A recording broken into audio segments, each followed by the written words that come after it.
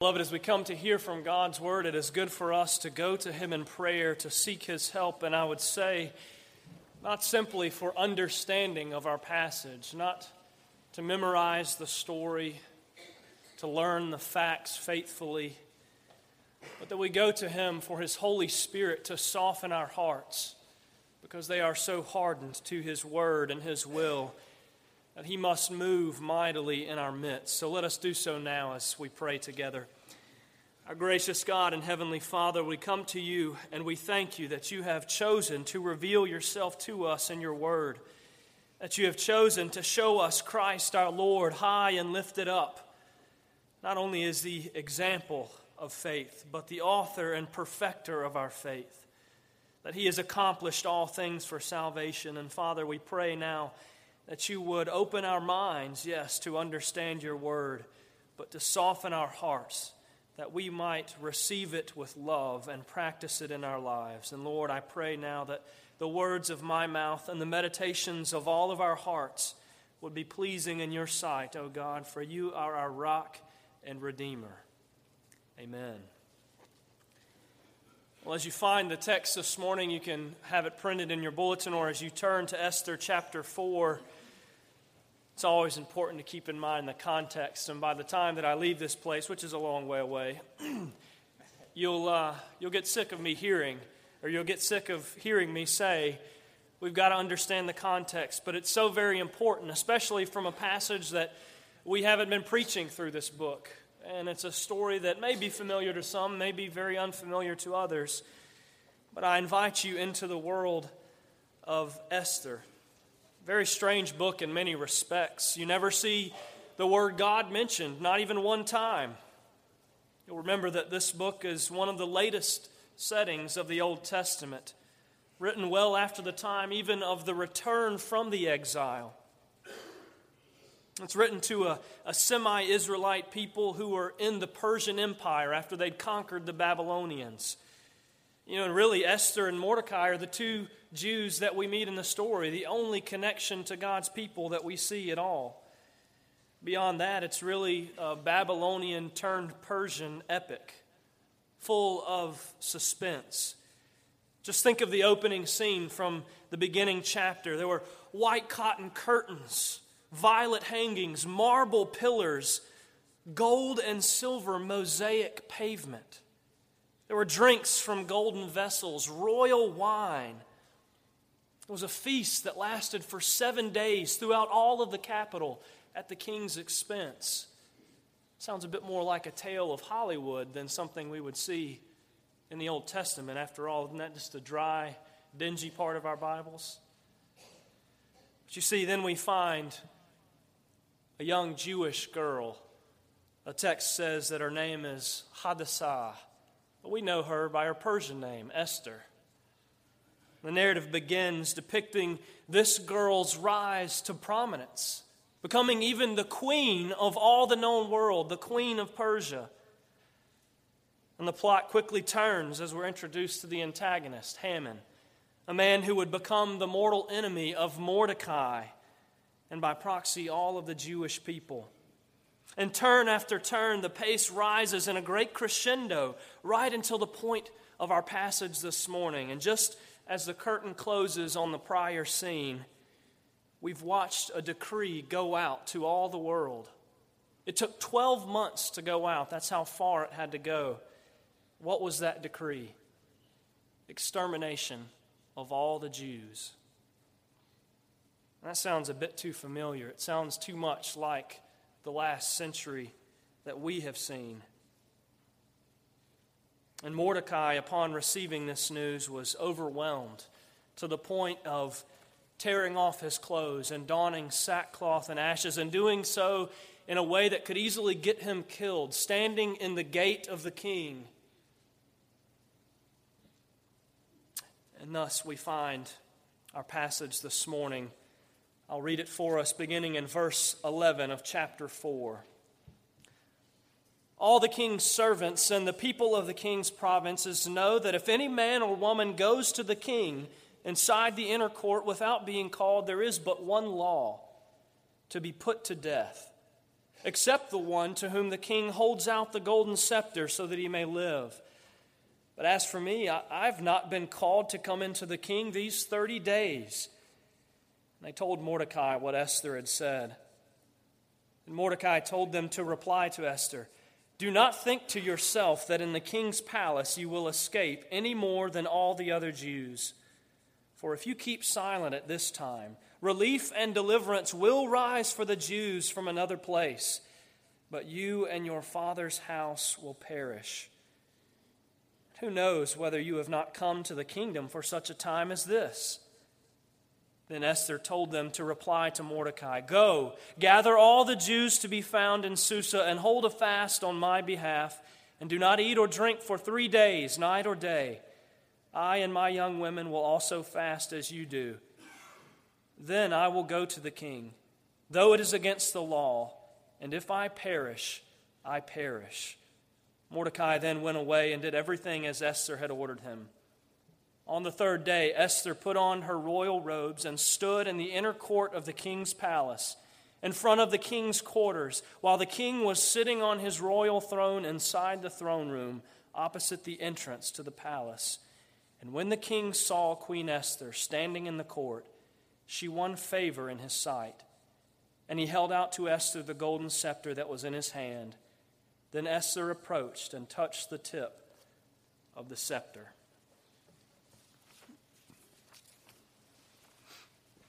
I recently saw a really well-done movie. Don't worry, there's no need for a spoiler alert. Captain Phillips is a harrowing tale of a man and his crew at sea on a simple yet very impressive cargo freighter. They just happen to be navigating some of the most dangerous waters off of the Horn of Africa, the Somali coast. And it doesn't spoil the movie, but you already know the plot, essentially. Phillips and his crew are attacked by pirates, and the captain has to make an important decision, even in the first few minutes of the movie. Who is it going to be? Me or my crew? The lead pirate in the film delivers a particularly haunting line, and you may have seen it in the trailer, so I feel free to share it. He barges into the bridge, and he says, "I am the captain.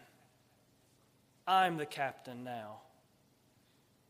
And the rest of the movie plays out in great suspense, keeping you on the edge of your seat, and it seemed like 15 minutes, even though it was over 2 hours long.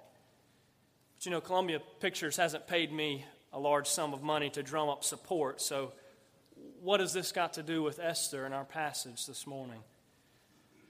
Well, I think it's connected because we will see that if we seek the will of God, it doesn't always seem like a good idea. It doesn't always seem like good news. And we find Esther in quite the bind. God has situated her in history for a very important role, and one which she had relatively little to do. She didn't choose to be born in this time. She didn't choose to be born of the Jewish people. She didn't choose to be born after exile in Persia.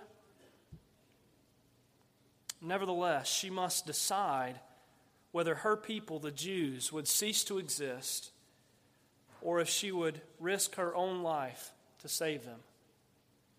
Look at verse 11. She says, "There is but one law." What is that law? Don't disturb the king or else. On the other hand, don't disturb the king, and your beloved Israelite family is systematically purged from history. Talk about a losing scenario. And I'm sure Esther felt a bit like Captain Phillips. He had a Somali pirate with an AK-47 at his head, proclaiming that he was the captain. In stark contrast, you can see this question above the bridge. Who's in control, really? Who's the real captain? Whose command would be followed? The will of God for Esther certainly didn't seem like a good idea. But in order to really know the will of God, we must also understand that the will of God is a matter of getting at His heart for the people. Understanding what God looks on His people with. Is it love? Is it indifference? Is it hatred? And our immediate and external circumstances, as dire as they may be, as in Esther's case or Captain Phillips, they're not always the most important factors at play in our lives. And you all know this. How often I have heard from you and from others, I now understand why God didn't let me get that job.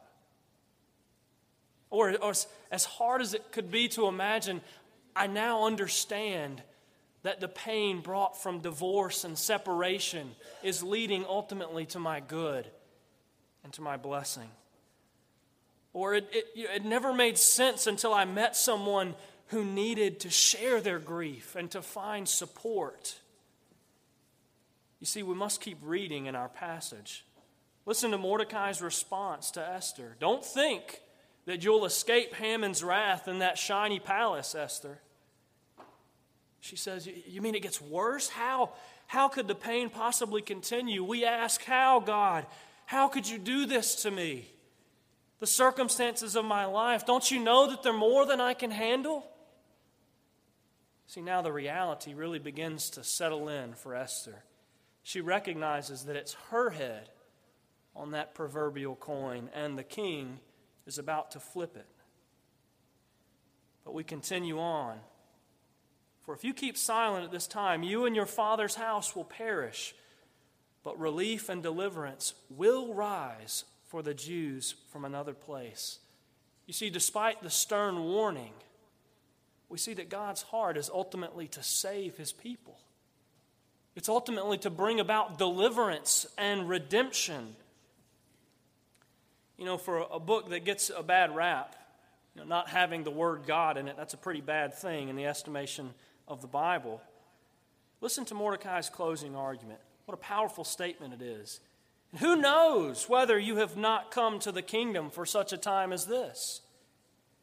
As I began to read and study and meditate on our passage, I realized something. Esther's never meant to hear that in a rhetorical fashion. Now, we could easily place that question in the category of rhetorical, but the question, all of its seeming ambiguity, without its clear verbal answer from Esther, it's so pointed that it causes her to do an about-face. Why is that?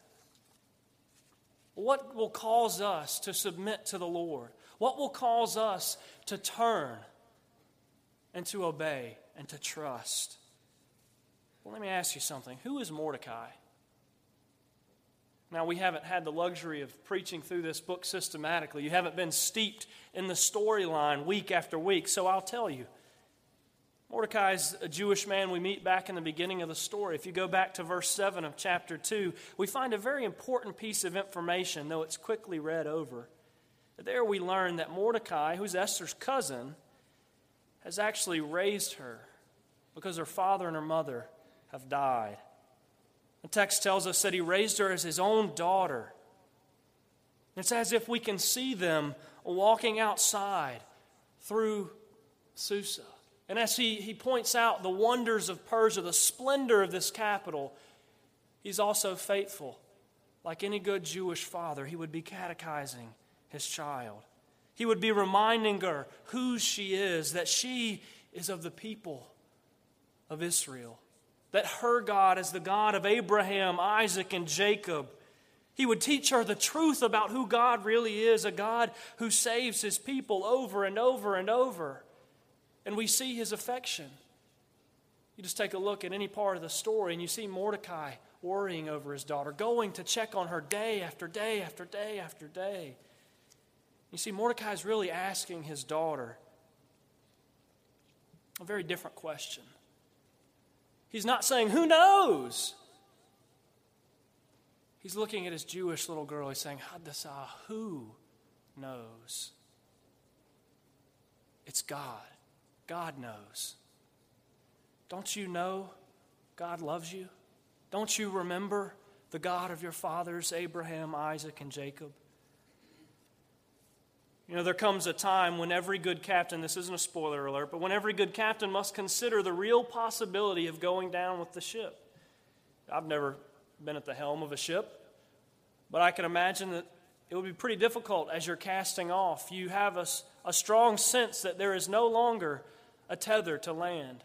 Your feet are not firmly placed on soil. You are off at the will of the ocean. You prepare for it, though, as much as you can. If you've taken a long trip ever, business, pleasure, doesn't matter, I think we can relate to this. What do? Well, you pause. You give your loved one an extra long hug and a kiss, and I love you. You prepare yourself. And once underway, if you've ever been on a ship, a cruise maybe, what do you do when you get on board? You go through drills. You prepare for inevitabilities. You center yourself and focus for your time at hand. If you're like me, you're going through security, you double and triple and quadruple and everything else. You check, do I have my passport? Is this really the right airport I'm supposed to be at? Where's my flight? Where am I? You double and triple check.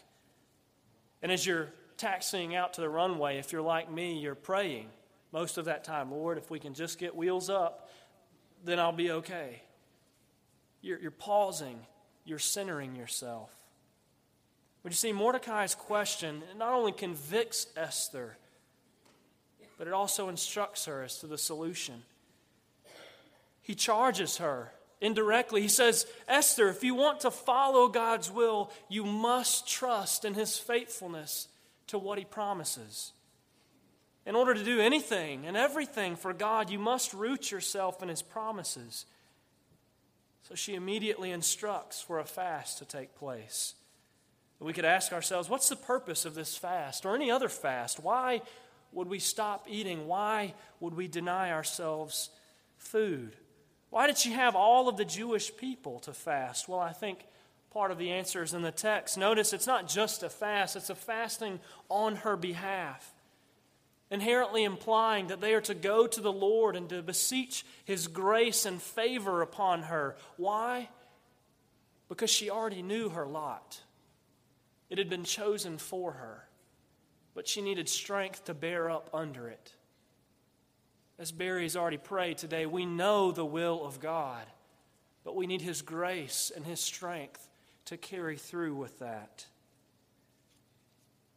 The writer of Esther, moved by the Holy Spirit, demonstrates, I think, that our queen is really a type of Christ, our King. She points ahead to someone who would have a much more difficult task. We find Jesus wrestling with this same question. Whose will would it be? Who is really the captain? He told His disciples to come, pray on my behalf. He beseeched the Father, Lord, is there any other way?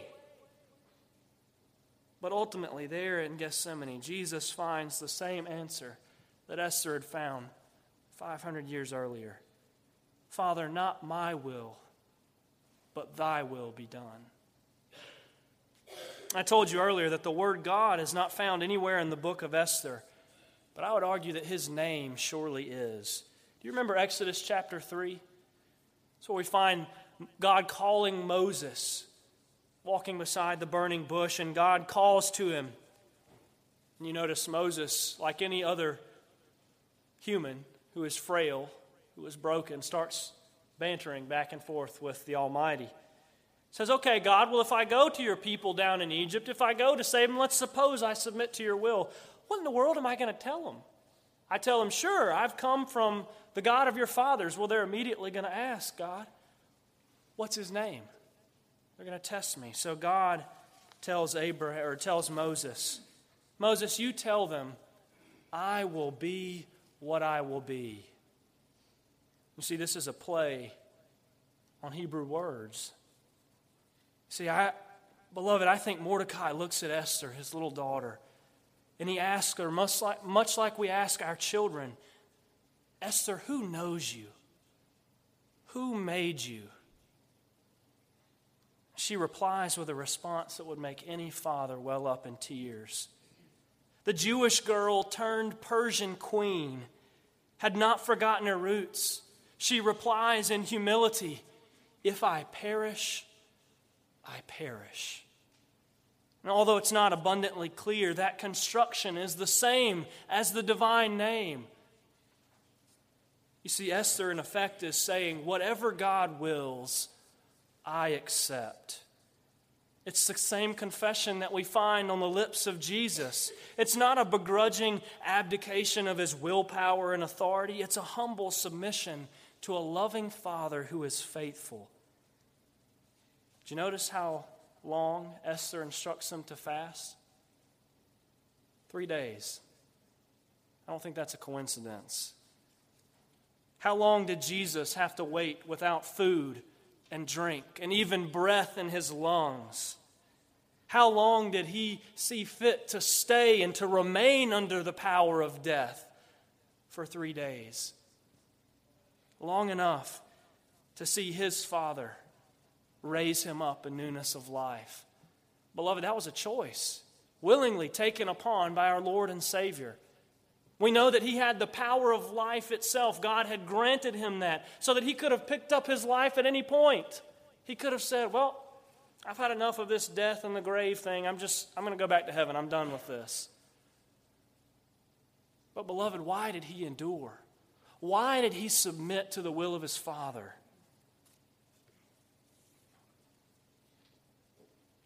Hebrews chapter 12 tells us.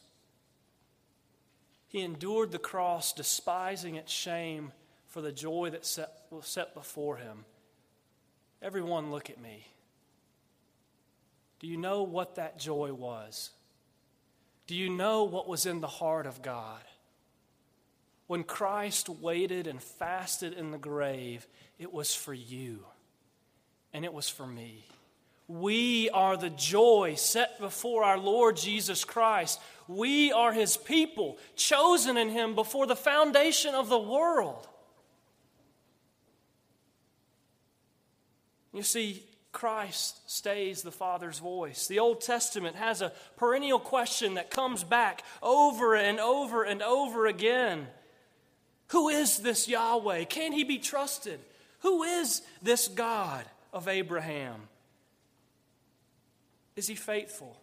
We see it with Abraham's wife. Could God really grant me children in such an old age?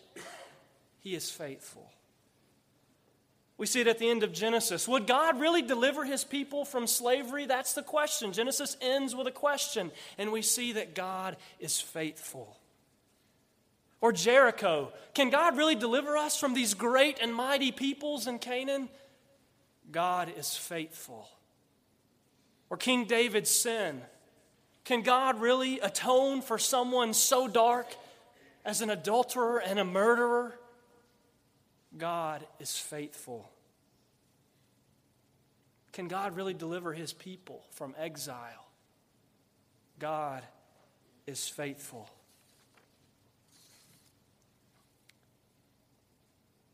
My beloved brothers and sisters, we were told last week that we're on a mission, that the church is more like a battleship. And I think you and I relate to that very well. We relate to being on a mission with God. We relate to being on a ship with one charge. But I think if you've been listening intently, I think if you've heard the illustration of Captain Phillips, if you're like me, even up until this weekend, you probably were relating more to Captain Phillips, the person in charge of his ship who is hijacked. Beloved, I don't think that's really the answer. You see, the Bible tells a very different story. If we have charge of our own ship, if we have control of our own lives, the ship is just plummeting towards the bottom of the ocean. Ephesians 2 tells us that we are dead in our trespasses and sins if it were not for the love of God, the free gift in Jesus Christ of salvation. You see, we're more like the Somali pirate. God is faithful to save his people. Did you hear that? He's faithful to deliver us from any and every sin. But the moment we step aboard God's battleship, we try to hijack it. We try to take back the control. Thanks God for saving me. Now I've got this. Let me continue on with my life. Do you feel that tension? Because I do.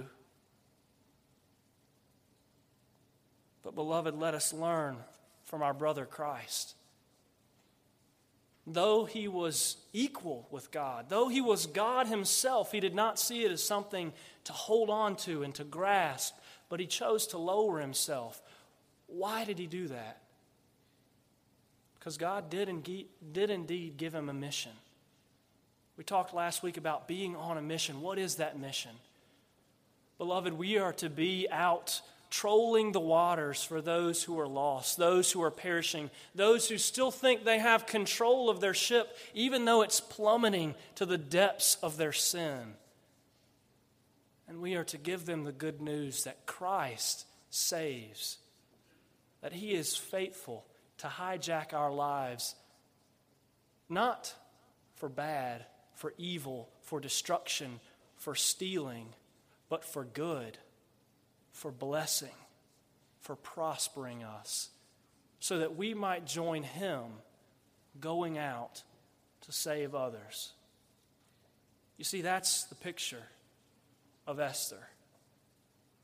Someone who looks out and sees a great decision and chooses to submit to Yahweh, the God who saves. And she says, if I perish, then I perish. But at least I am God's child. Let's pray.